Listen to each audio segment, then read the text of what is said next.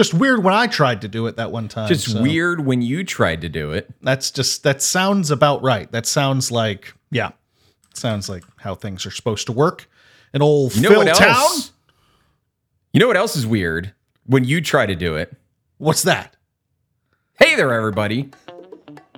Welcome back to Pixel It. My name is Kevin. With me, as always, is Phil. And today we're finishing Alan Wake. Alan Wake by Rick Burroughs, a novel. Rick Burroughs, the fakey fakerson. The fakey fakerson. A not real person who wrote a real book. person, the 100% Sam Jarvie, Sam Lake pseudonym. So, we're gonna get right to it. We're gonna put the body in the mash. Let's do it. This one, because this book is gonna be in the mash when we're done. It works out very nicely in that sense. It works out very nicely. Marsh, body of water, potato. I'm embarrassed. So we're picking it up at chapter 19. So where we last left off, they had just gotten into a car accident. Alan shuffles down the hill and finds Barry even further down, and they're separated, and they have to hoof it to the Anderson farm. On the way, Barry is attacked by the Taken and has to defend himself using a flare gun. And he gets pretty like, woo, yeah, don't mess with New Yorkers, baby. Yeah, it gets a little... This is not the first or last time this happens in this book, but it gets a little goofy. It's a touch goofy. A little goofy.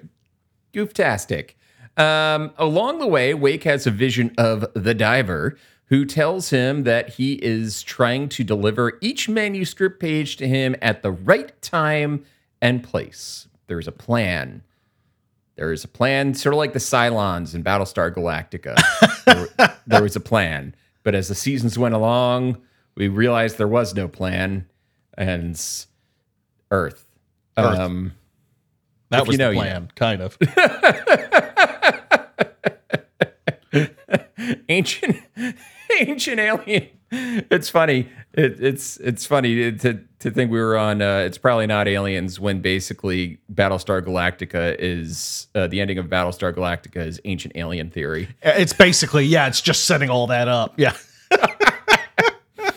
So afterwards, Wake gets a page about the shoebox, which would continue to exist despite Zane having written himself out of his existence. And then Wake has an encounter with a harvester that feels very rote and not tense at all. No, it was, I mean, I remember that boss fight. I remember those encounters and stuff like that. Always the big growling, angry vehicle you've got to jog around and somehow bring down. And those were pretty effective boss fights. And this doesn't really hold up to the game in this situation. No, it's like Alan points his flashlight at it. Yeah. Next sentence, he points it at it again, and it's defeated. And I'm like, and it's done. Okay. Yeah. I mean, I guess it has become a little tedious, the process of shine the light, shoot it, throughout the book. Because at least in the game, you're playing and you're having fun. You're doing it. Right. But yeah, this is a little abrupt. And they could have come up with something else. They could have. Yeah. But they didn't. They didn't. No. Burroughs. Rick Burroughs. I'll get you, Rick Burroughs. Next time. The chapter ends with a scene. Next time. The chapter ends with a scene that is probably the best moment in the game, but doesn't read nearly as fun in the book. No. And I'm not sure what could have been done to make it better. This one I don't think it was chapter. I don't think this is the author's fault in this situation. It was just such a fun game moment. So it's such an awesome game moment. So basically, to break it down, you fight the harvester, you cut across the field, you get to the stage in the Anderson Brothers farm, the literal stage that they would perform at. And You get on there, and there's all these Taken flooding in after you. And as you're fighting them off, Barry is in the background, like firing up the pyrotechnics and the music and the lights. And you have this, you have this like heavy metal going in the background, like 80s, hair metal. And it's, it's like, and you're like blasting and shooting, and the lights are flying and the pyrotechnics are going. And it's an awesome moment in the game. It's actually it's the best moment in the entire game. It's easily the most memorable moment of the entire game, and probably the most fun too. So yeah, I don't know how they were going to translate that into the book and make it even a quarter as effectively fun. It just doesn't work that way sometimes. So no, I hold nothing against Burroughs for this one. That one, what are you supposed to do? Yeah, Burroughs. Quotation marks. Burroughs. If that is your real name. And it's not. It's totally yeah. So anyway, it's pages after pages of describing this encounter, this rock and roll encounter from the stage in the book, and it's fine. Mm-hmm. I mean, he did his best, but it's not great. It's just not. It's not the same format, It's not. No, it's not. It's not gonna work. It's not gonna work. I think that's it. Really is. It speaks to the difference between a video game and a book. Yeah. That interactivity is what makes this moment. Absolutely. It could be pulled off maybe in a movie. Yes, I was just gonna say in a more visual medium, it would absolutely work, but. You know, when you're being more thoughtful and introspective, which is what the power of the written word is, then it doesn't quite work just to describe fireworks going off and Barry to be air guitaring and shit. Right. The chapter ends with like a manuscript segment about Agent Nightingale, also known as the most underdeveloped plot in the game and the book. What the fuck, right? I just don't know. I don't know what it goes nowhere. It does nothing. It does nothing for me. No, nothing. Chapter 20. Alan and Barry are chilling on the stage listening to Agent Nightingale's interactions with Hartman that were recorded because Hartman was annoyed by Nightingale. Yes.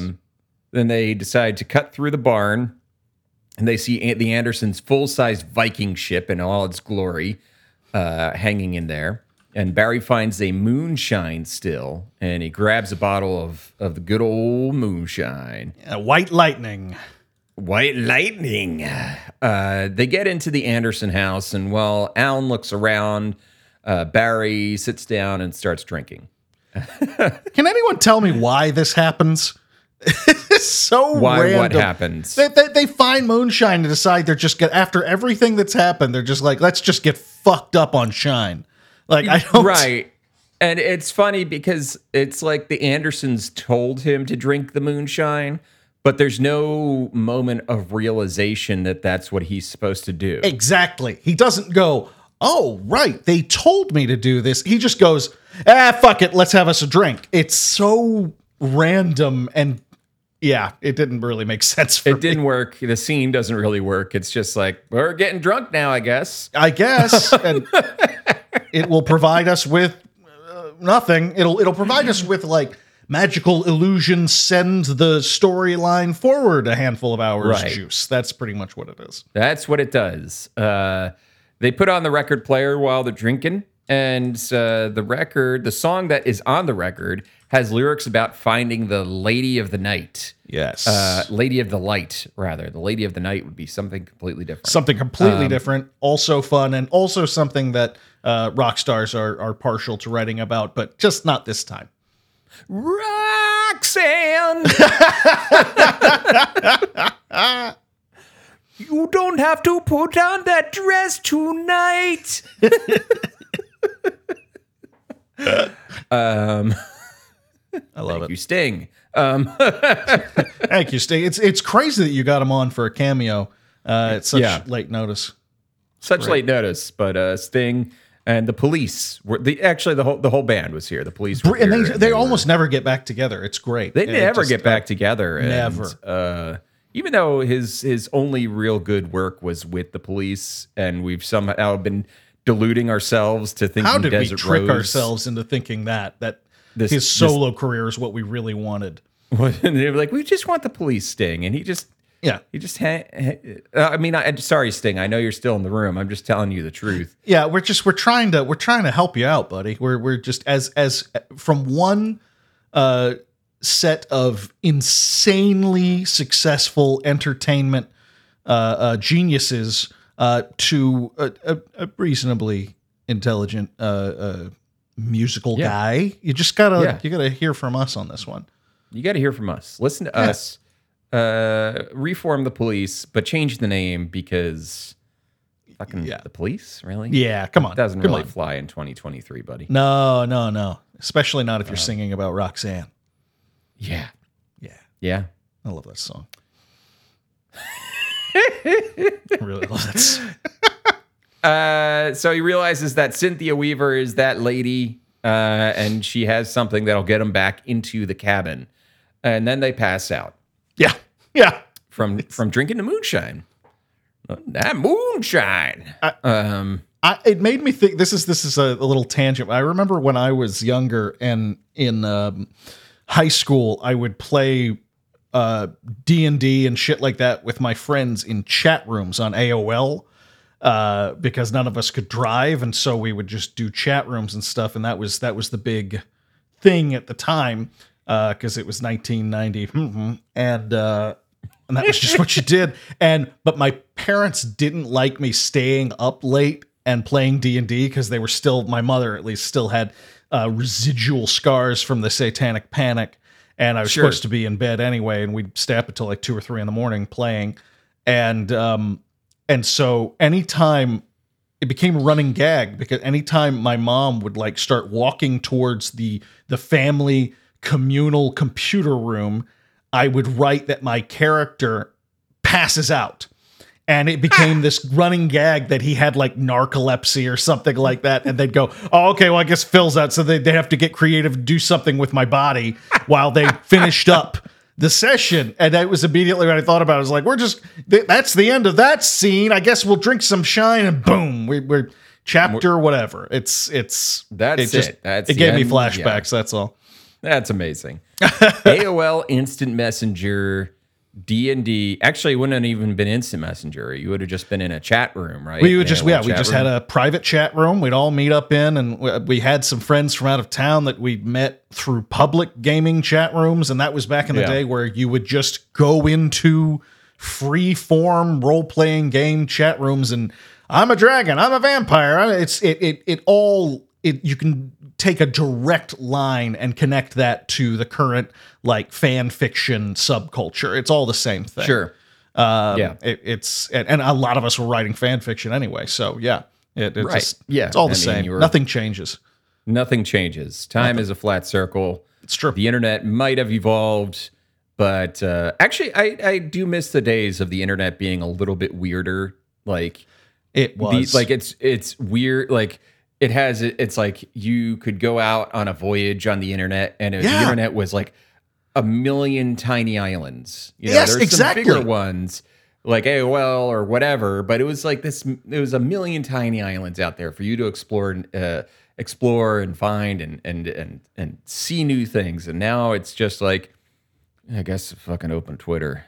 Yeah, it's all very homogenous now. You've got your apps and your shit and this is the old men yelling at a cloud portion of the show. But if I know a lot of our listeners are younger than us and at least one generation behind us, and it's one of those things that if you've ever heard an older geek talk about how the internet back in the day was kind of like the Wild West, and you did not know what you were going to get to see and everything. Well, that's a pretty good example of not knowing what the hell we're going to see. What? Yeah. She's getting scarier, man. Like, I don't know what. You letting her read spooky books or something? She's I don't know what that. She watches too much YouTube, and sometimes I think it just goes creepypasta route. hey, at least she's watching YouTube and not rotten.com. So that was Speaking of an island in the internet, that was the thing, is you had these like, it's like, how daring do you wish to be? You know? Right. And you heard tale of whispers of rotten.com. Yes. What is rotten.com? And you wouldn't even dare to put in the URL. yeah. You didn't want Or it if to you be on your did, you'd see that first creepy image that was on the header, and you'd like, no, and just turn it off immediately. It was all, and that's the thing. I do have a fondness for every now and then dipping my toe in the water of creepypastas and shit like that, because it comes from the same place. And I recognize in them what they're trying to do. It's just, I feel like sometimes our version of that was actually sometimes illegal. So there wasn't a lot of dark web in the AOL days, but just a dollop of it. Just a dollop of like just sour cream in the middle of a bowl of chili. Just right there. I could go for that. Yeah. Right now. I might register sour cream in the middle of a bowl of chili.com. And it'll just be our shared blog of old internet experiences. I love it. I think that works. I think that makes a lot of sense. We're still talking about Alan Wake, though, I think. Yes, we are. Yes, we are.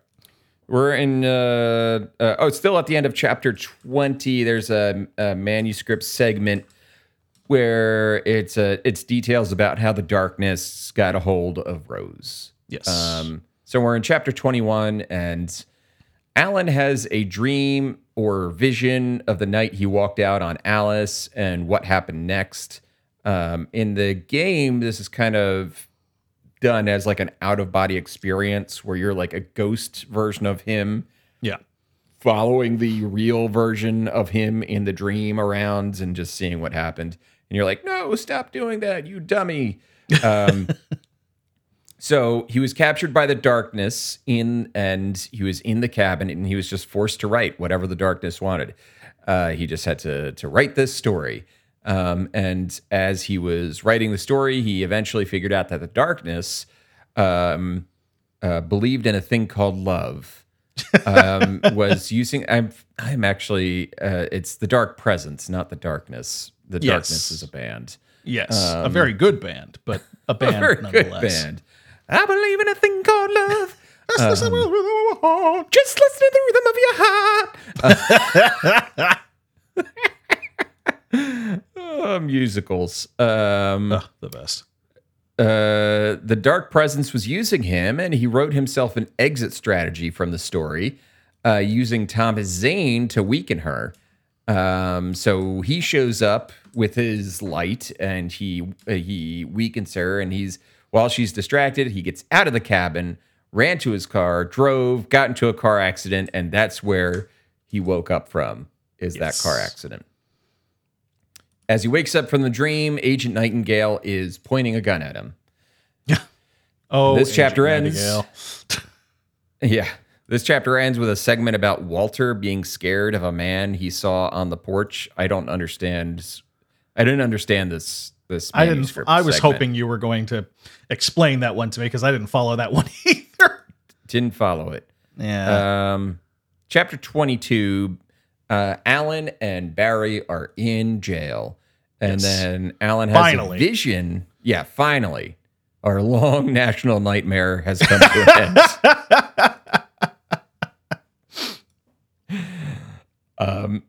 Alan has a vision of Cynthia Weaver saying that she has something that will be given when the time is right.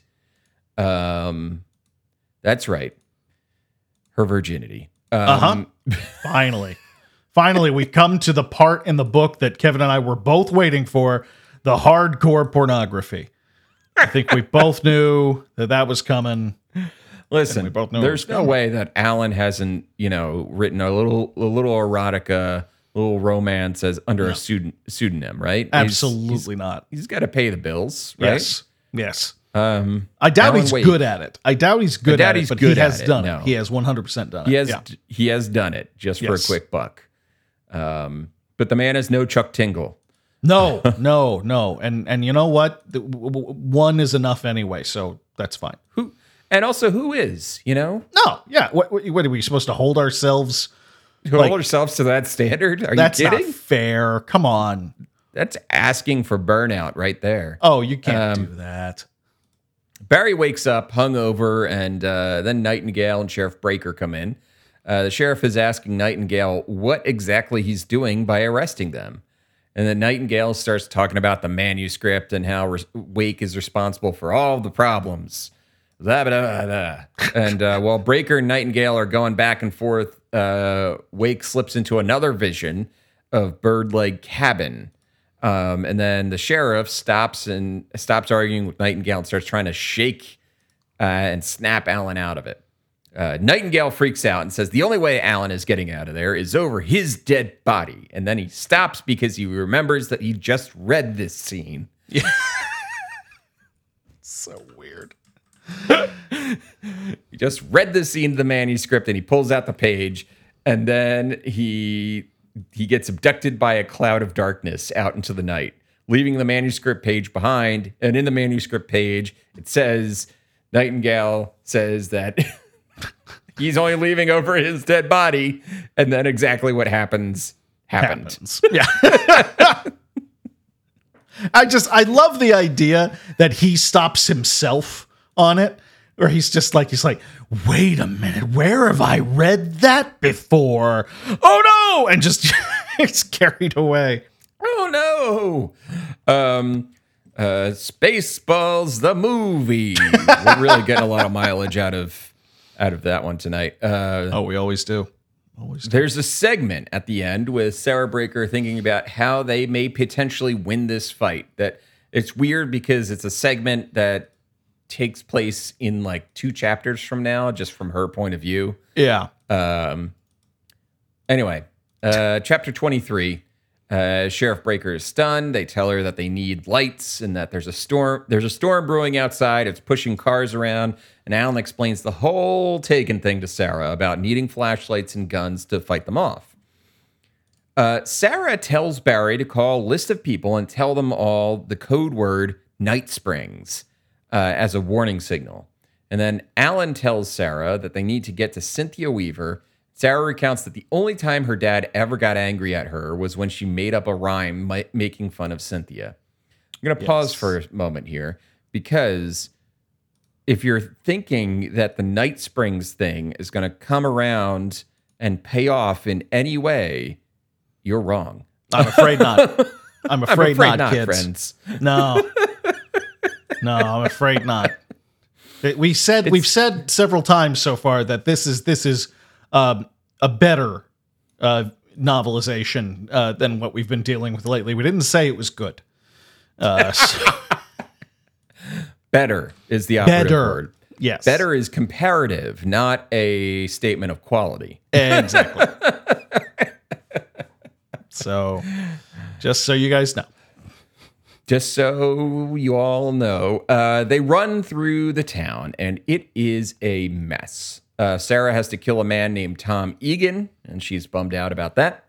Alan explains how the names of the Dark Presence and the Taken were probably created by him in the story that he wrote for the Dark Presence. Mm-hmm. He also mentions that Rose isn't the Taken, but she was touched by darkness, and which is what Alan, the Andersons, and Cynthia are. Like, they've all been touched by the darkness as opposed to taken. Yes. Distinction. They're like haunted in a way, but they're not. They're haunted, and they're susceptible to falling under the spell of the Dark Presence. Right. They're not just shadow monsters. So they run through the general store, and Alan sees another TV flashing back to how he had to change the story to save Alice. Mm-hmm. Barry grabs some stuff in the store, and then they have a fight with a bunch of big Taken. And during this fight, Barry twirls around and he has Christmas lights all over him. And he's a big old Christmas ornament, just cutting his way through the Taken. Did this happen in the game? You've played it more recently. Okay. It does. Just wanted to make sure. But the more important thing, and it's not in the book, Barry has the Christmas lights around him. The thing that actually is helpful, though, is he gets a headlamp. So he has a high power headlamp that he puts on his head, and he's everywhere he looks, he's like hitting the shadow people. I do remember. Yeah.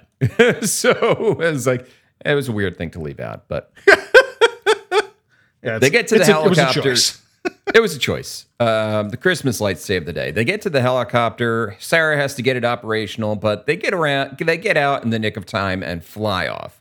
And the chapter ends with a manuscript segment about Mott, who was the kidnapper, looking for Alan and his wife in Stucky's cabins. Yes. Chapter 24. As they fly, they talk about the Taken and about how Alan was wrong about Bright Falls being Nowheresville. They talk about New York and how Sarah's dad used to be a cop there. And they also talk about how if this was a movie, Philip Seymour Hoffman would be playing Barry. Rest in peace, Philip Seymour Hoffman. And Barry should be so lucky. He takes offense, and I want to punch him in the head. Like, how dare I punch him in the... Philip Seymour Hoffman... If Philip Seymour Hoffman was able to play anybody, they would be honored. Yes, anybody. If Philip Seymour Hoffman farted in my kitchen, I would be honored. Like I'm just spitballing. If Philip Seymour Hoffman punched me in the dick, I'd be honored. If Philip Seymour Hoffman adopted my dog and changed its name and backstory in front of me while finger blasting my mom, I'd be honored. So fuck off, Barry, with your bullshit. Oh, God. I appreciate that one. I appreciate that whole line of... I was just willing to let you see how long you were going to go on that one. I thought, I was like, with this one, let's just stick with the rule of 3. I think we're good. Alan is a bit patronizing to Sarah. Sarah bites his head off over it until Barry breaks the tension, talking about his parka. Then yes. the crows attack the chopper, causing Sarah to have to set it down. They gently crash and get out. It is a gentle crash. It is a gentle crash. This is also not how it happens in the book or in the game at all. In the game, Alan gets out first, and then he has to hoof it, and Barry and Sarah go. So there's a long gameplay segment of Alan just running through the forest, fighting off Taken. And then he finds Cynthia by himself, and then he stops to go rescue out. It's a whole much longer extended sequence. I appreciate them literally cutting all of it out. Exactly. They did a good job of condensing it a little bit. So yeah, totally agree. The chapter ends with a manuscript segment about the town doctor examining Barry and trying to figure out what's wrong with Rose. And also a hint that he's seen this before. Yeah. Chapter 25, they get to the power plant and meet with Cynthia Weaver, who is not very sure about why they're there. She has them prove that they're friends, do the secret handshake. Yeah, of course. Cynthia mentions that she remembers the mean stuff Sarah said when she was a kid. Oh, yeah, she brings that up. Toot sweet. She's just like, yeah. You were an asshole when you were a kid. You know that? It's like, okay, all right. Little kid. I'm sorry. That's literally what she ends up doing. She's like, yeah, I know. I'm sorry.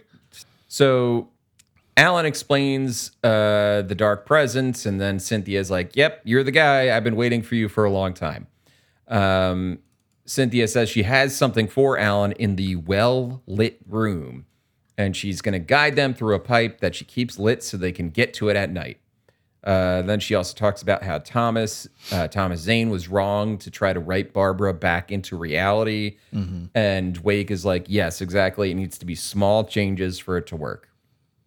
Which she goes along with. She goes, you might be right. That could work. But in my head, I was like, you're full of shit. There's no way that's going to work. Right. It just feels very like hubristic as far as, I was like, sure, that'll He work. couldn't do it, but maybe I can. Exactly. Yeah. I could probably do it though, because I'm me. I'm the main character. So, I mean, to be fair, he literally is the main character in this situation, but he doesn't He is know the main that. character. Yeah. He doesn't know that yet. Right. They get to the room, and Weaver is happy to be relieved of duty of watching this one box because some of the light bulbs are about to go out, and she doesn't want to have to change them anymore. Yes. Inside the box, inside the great box touch. is a page, and this is probably the most mindfucky part of Alan Wake. Right? Is inside the box is a page from one of Zane's books about Alan and his mom and the clicker, the little light switch thing. Yeah. And the clicker is inside the box as well. And Alan has some existential thoughts. So basically, if you want to lay it out, it's Thomas Zane, in order to, once he realized that everything had gone wrong, he writes himself out of existence. Yeah. And the island falls into the lake, and nobody remembers him, even though he was a famous author in his day and all that stuff. But one of the things that he also does is it your understanding that he created Alan? Like, Yeah. if he is writing things and they are coming true, right? Sort of like the way Alan has to deal with it. If Thomas Zane is writing things and they're coming true, that means he creates Alan. Yeah, there's this weird. Yeah, that was my understanding of it as well. It made me think a little bit of that Will Ferrell movie, Stranger Than Fiction, where he finds out that he's a character in a novelist's book, and she's planning on killing him at the end of the book, and he has to talk her out of it and all that stuff. As I recall, really solid movie. But yeah, it has that same kind of overlap of like, am I real? Am I just a character in a book? Which they've done before, which the same author has done before with Max Payne. Sure. So it's an interesting, but that was what I picked up on too. Right. Yeah. And then we get a manuscript segment at the end about the typewriter Zane used and how Hartman was Zane's writing assistant. Yes. So, food for thought, I guess. I guess. mean, not really. It's like it's like a cracker. There's a detail you can enjoy. Put another slice of cheese on that cracker. And maybe go ahead and take some of that crudité and dip it into a ranch. You know, You're gonna love it. You're gonna love it. You're gonna love the way I crude it. You're gonna love the way I crude. I don't know where I was going with it, but I don't know if it matters. I don't know if it matters. I don't think it matters. It doesn't matter. It was a beautiful moment we shared. I was very pleased. We shared that moment. We sure did. Wake. So we get to chapter 26, and Wake is walking towards Cauldron Lake after being dropped off by Barry and Sarah because he said he needed to do it alone. And there was a false sun in the sky providing daylight for a bit that was created probably by the clicker. Wig then takes a truck, and the sun is already starting to fade and darkness is returning. He gets close to the island and has a thought about how Zane bringing Barbara back didn't work because it wasn't believable and that writers aren't God. So I thought this was interesting because it's kind of like a commentary of like, you can't just write the ending that you want. It has to make sense in the context of the story. Yeah. And I was like, that's true. You can't just drop an ending in there without like Thomas Zane wrote a story in and was like, Barbara's alive again. Right. And it's like, that doesn't make sense. It's good writing advice. It makes sense for the plot of this particular story. I thought that was pretty cool. Me too. Yeah, I think Stephen King would agree. I think so. He's an agreeable fellow. He's an agreeable fellow. A whirlwind forms in the lake, and it's defending the lake from Alan, from him entering it. And Alan then shoots the whirlwind with a flare and blows it up. The whirlwind's blown up, destroys it. And then he jumps into the lake, and he sinks down into the water, into the island with Birdleg Cabin on it. And while he's sinking, he meets with Thomas Zane, who talks about how the presence wasn't Barbara, and he tried to kill it by cutting its heart out. Yeah. I was like, that's interesting. Things must have gotten pretty dark there at the end for old Tommy. Oh, Tommy. Yeah, I feel like that's a story we probably would want to read at some point just to get the full look at that one. Or maybe we wouldn't. Yeah. I don't know. Yeah. Then he introduces Alan to his doppelganger, Mr. Scratch, who will take his place while he's gone. Okay. Maybe we'll learn more about that in Alan Wake 2. I don't know, or any of the other related Alan Wake media that we haven't really absorbed. Yeah. Here's Mr. Scratch. Don't worry about him. Mr. Scratch, by the way, Mr. Scratch, by the way, is a nickname for the devil. It sure is. It sure is.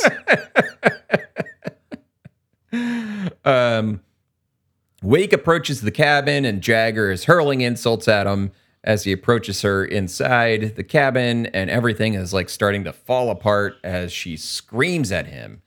And then he grabs her and he thrusts the clicker into the hole in her chest, and he clicks it. And a bright light forms inside, and it just whoosh, destroys her. Yeah. He goes up to the study and he sits down at the typewriter and he begins to type, knowing what he needs to write the ending for departure. And that's the end of the chapter, end of the main chapters. We get an epilogue at the end where Alice bursts up from the water and is greeted by Sheriff Breaker. And Sarah takes Alice for coffee and fills her in basically on everything that happened. Fills her in and therefore us. and us, yeah. And they both agree that Alan is most likely not coming back. Yeah. And that is the end of the Alan Wake novelization. Phil, your thoughts? It was fine. I think there were some really interesting choices made in the adaptation of it. There were some interesting changes made. The ending, for one thing, the author certainly had a good instinct for a lot of moments that didn't need to be so dogmatic to the source material. Sure. Unfortunately, that isn't the case across the board. As you've pointed out, there are lots of moments where it's like, he shined a light on him, then he shot him. He shined a light on him, then he shot him.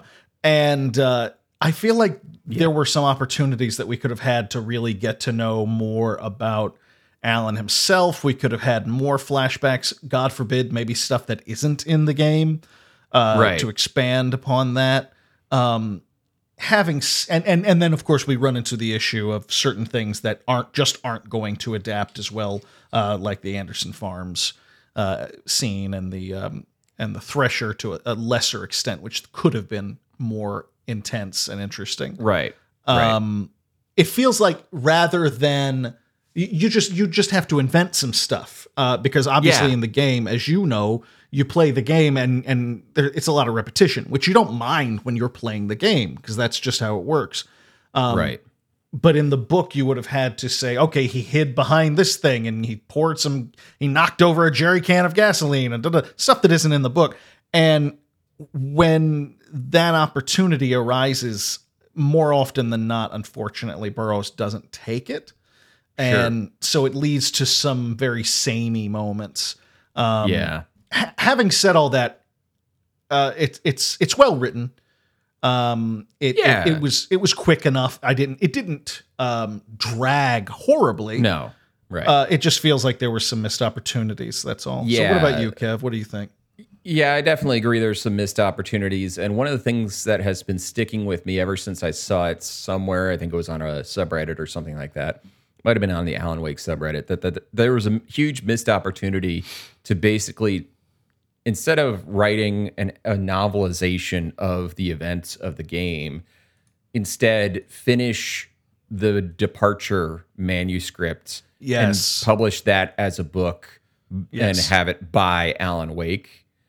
And I think because if the Departure manuscript is the events of the story, but it's told from a completely different perspective, and I feel like leaning into that could have been really, really cool. That would have been that, and it would have been something additive to the lore of Alan Wake instead of a novelization, which is fine, but it doesn't give you anything. Like if you played the game, and then you read the book, if you do it close together, the book is going to seem pretty boring in comparison. Yeah, which you did. Which I did, and I regret doing so because the last half of the book was a little It dragged a little bit for me because I knew what was going to happen, and then I was always a little disappointed in how little it deviated from the game. So I think that's kind of my take on it. In terms of it as a book, it's fine. It has some loose threads at the end that are one of those things that are going to be like, oh, I guess that gets answered. I don't know. I never played the expansions. I know there's obviously there's the one in Control that's about Alan Wake, and I know there's a sequel coming out next year, maybe I want to say, or this year. Some 13 years or something after the original. So, and those might pick up those threads that were kind of left dangling at the end of this here. Ends, but here, to be honest, I'll make a little pitch. I believe Lore Dump has covered the Remedyverse, the Remedy games. Okay. So if you want to go listen to them now, if you want to learn more, go over to Lore Dump. Monty is a friend and a friend of the pod, and I think you might find some answers there if you're really, really needing them. That's great. Yeah, that could be a really nice follow up to all of this. Yeah. That being all said, I don't have Google Docs is saying that it doesn't recognize the word doppelganger. And we're like, yeah, come on, guys. Like, come on. It's doppelganger. You know come what it is. On. Anyway, now that that's all been said, I think that's pretty much my entirety of my thoughts on the book. Phil, I have one thing to ask you. Okay. What are you playing? Oh, okay. All right. Hold on. You caught me unawares. I do. It's a good thing I actually did write some notes down on what I've been playing lately. I finished a couple of games the past few days.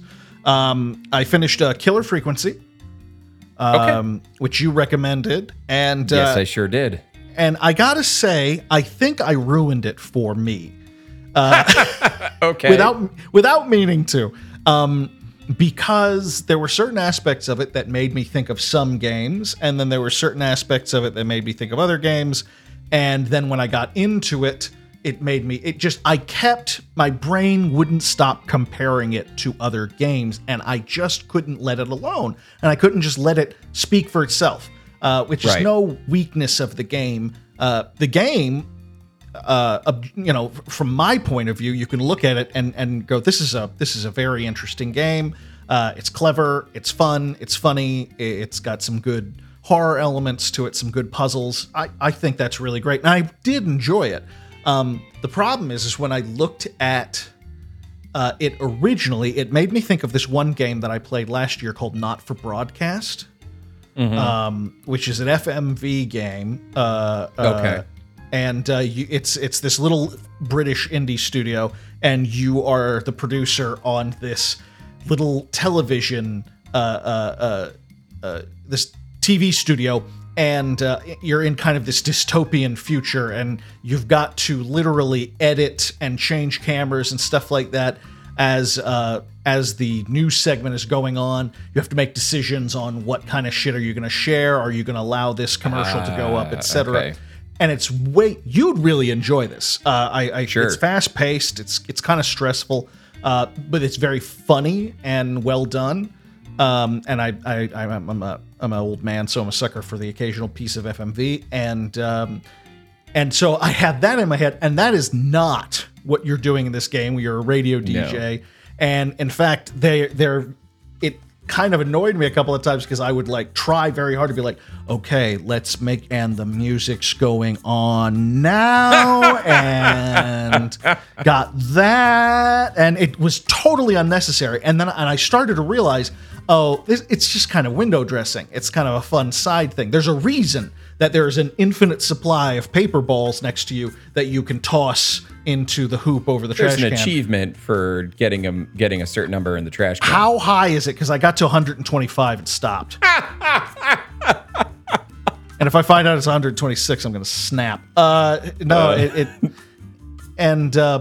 then it would get to, I'll go, okay, just relax. It's a story game more than anything else. Sure. And just, right. But then a call would come on and I'd go do it. And Peggy, the producer, would get kind of annoyed with you and be like, hey, could you turn the music off first? And I'm like, oh, who cares? Like, who actually cares? It also made me think of Firewatch a lot. It has a similar vibe, a similar aesthetic. It varies. It does have a similar vibe to Firewatch. Yeah. I think it's a little bit more. It's a little bit more open-ended than Firewatch. Yes. Firewatch is a little bit more on the rails. There's only there's only 2 or 3 endings to Firewatch, and but yeah, no, I get what you're saying. It's like your dialogue choices are literally the thing that matter the most in the entire game. Right. I wasn't fully prepared for how much of a visual novel it could be. And so I did there were a couple of times I was just sitting there going, okay. And I learned my lesson about one time you basically, guys, you get to try to talk different people through ways of avoiding this murderer, and there are different ways of going about it, and it's different puzzles, and that's really fun and super creative and really well done. Right.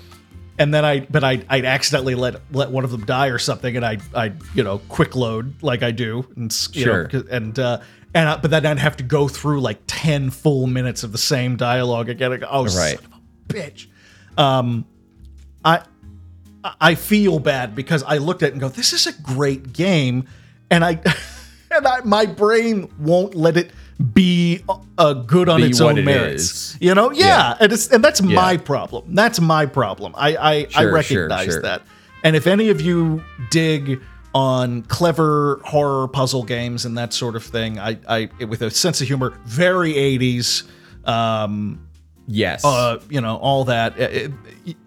I think people should really give that one a look. And then today, I actually finished the single-player campaign for Blood Bowl 3. Which I was more than pleasantly surprised to find it had. It was a lot of fun. I never actually thought about Blood Bowl having, I've never actually played one of the campaigns for Blood Bowl. Mm-hmm. I've only just I think I've just only played it with you. Mm-hmm. It's fun. It's I have to say I enjoyed it.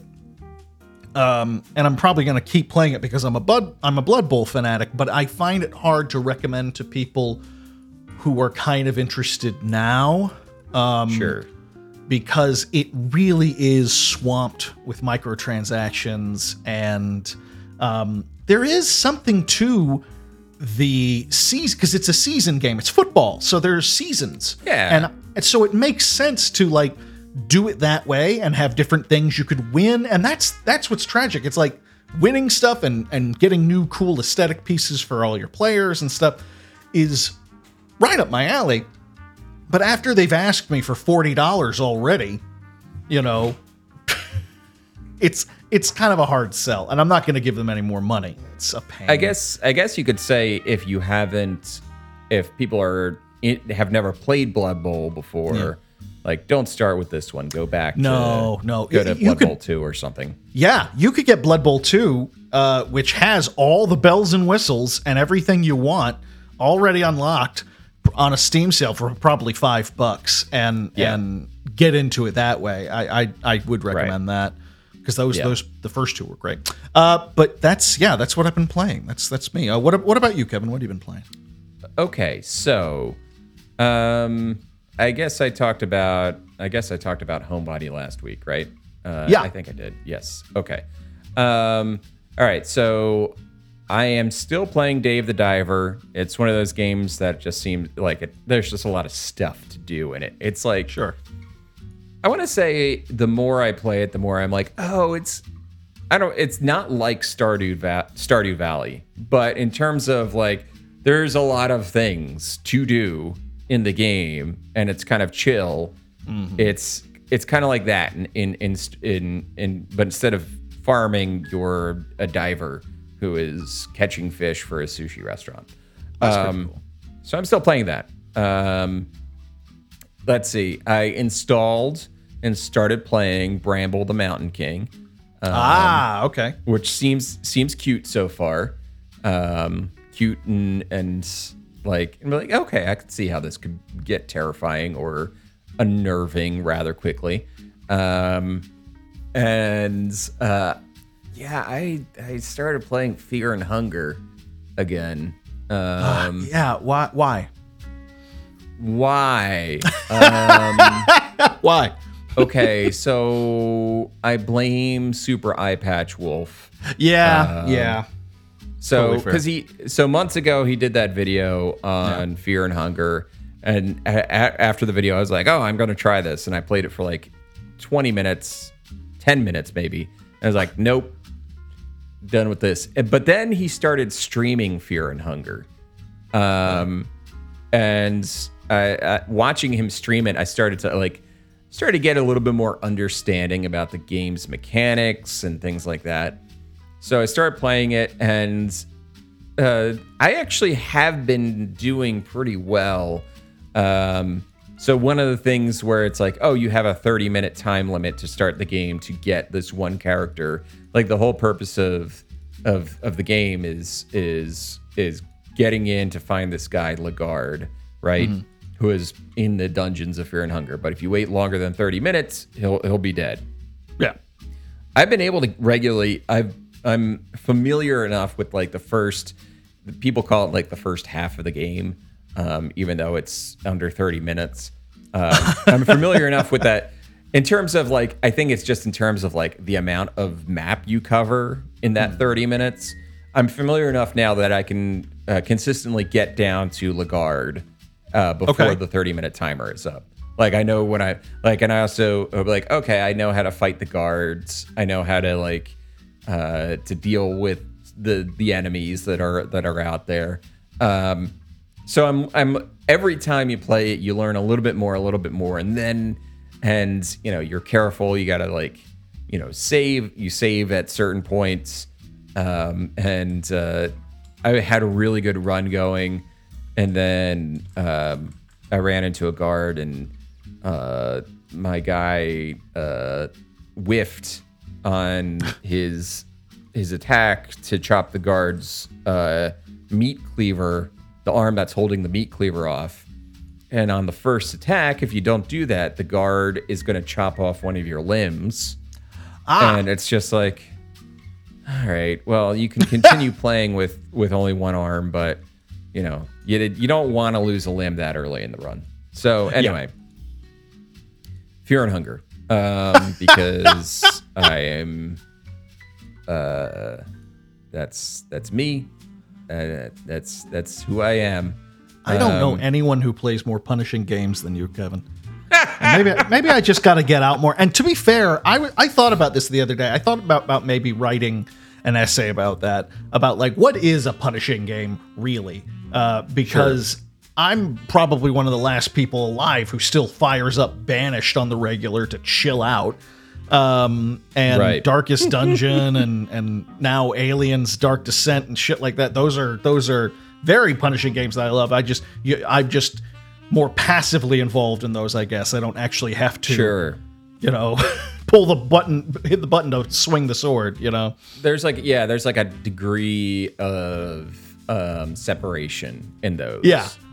Since they're like Darkest Dungeon is like it's not about like split second decisions in Darkest Dungeon, right? It's kind of like you have time to think about what's happening. And also Darkest Dungeon's whole thing is like, yeah, shit's going to go wrong. Just get it, go recruit a new dude and get back in there.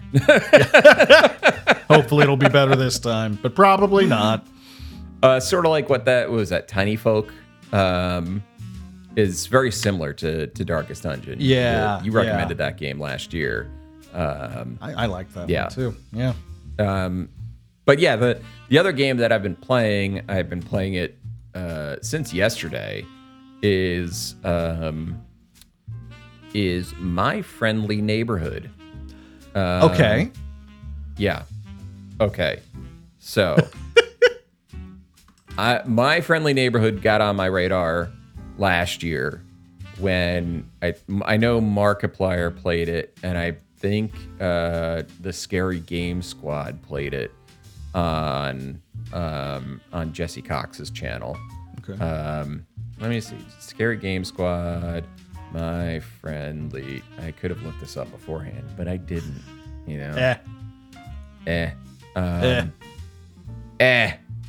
No, they didn't. It was Markiplier and John Wolfe. Okay. Played it. So anyway, they basically you are the basic plot of the game is there's a broadcast tower above an old studio that was like a Sesame Place, Sesame Street type of studio that has reactivated, and it's starting to interfere with the television signal, like all the other television station signals. And like what's coming in and out are just like the camera feeds from the My Friendly Neighborhood studios, which is just, so there's like these puppet mascots just going, you play the engineer, the repairman who is going into the studio to figure out how to fix it. And you have your work order right off the bat. It's like disable the broadcast tower at the top of the building. That's all you got. It's like, oh, okay, that's all you got to do. And things get complicated from there. So the studio is filled with these sentient living mascots and puppets who have lost their marbles. They are not in a good way. They are talking about how they want to bash people's brains in. When they see you, they chase after you like, give me a hug. But when they give you a hug, they like squeeze the life out of you and throw you to the ground. So that's kind of like the plot stuff. Okay. The gameplay is basically, it's like a Resident Evil game. Full stop. It's basically a Resident Evil. It's kind of like RE7. Resident Evil 7 is probably the closest analog I could say to My Friendly Neighborhood, because Resident Evil 8 is a little bit more action oriented than Resident Evil 7. Resident Evil 7 is more of like a throwback to the first three games, but from a first person point of view. So if there's any comparison, I would say it's kind of like Resident Evil 7, except you are running around shooting Elmo in the face with a letter gun. So I'm intrigued. Okay, yeah. Had me at letter gun. First, you had my curiosity. Now you have Now my you have attention. I like it. All right. All right. So yeah, that's it though. That's what I've been playing. That is what I have been playing. So that'll do it. But before we go, Phil, can you tell us where people should go? What internet island should people set their browser sales for to go to? Oh, I think what they probably need to do is go to patreon.com/pixelitpod. Patreon.com/pixelitpod. And would you like to know why they should go there, Kevin? Why should they go there? Because not only can they support you and me in our endeavor to keep this show running for another 20 years, let alone another 2, they can actually, if they join on the right tier, get access to all kinds of cool bonus material, the first episode of which has been released. We've been talking about it for a while, and we finally did it. We have a bonus episode. We have begun reviewing and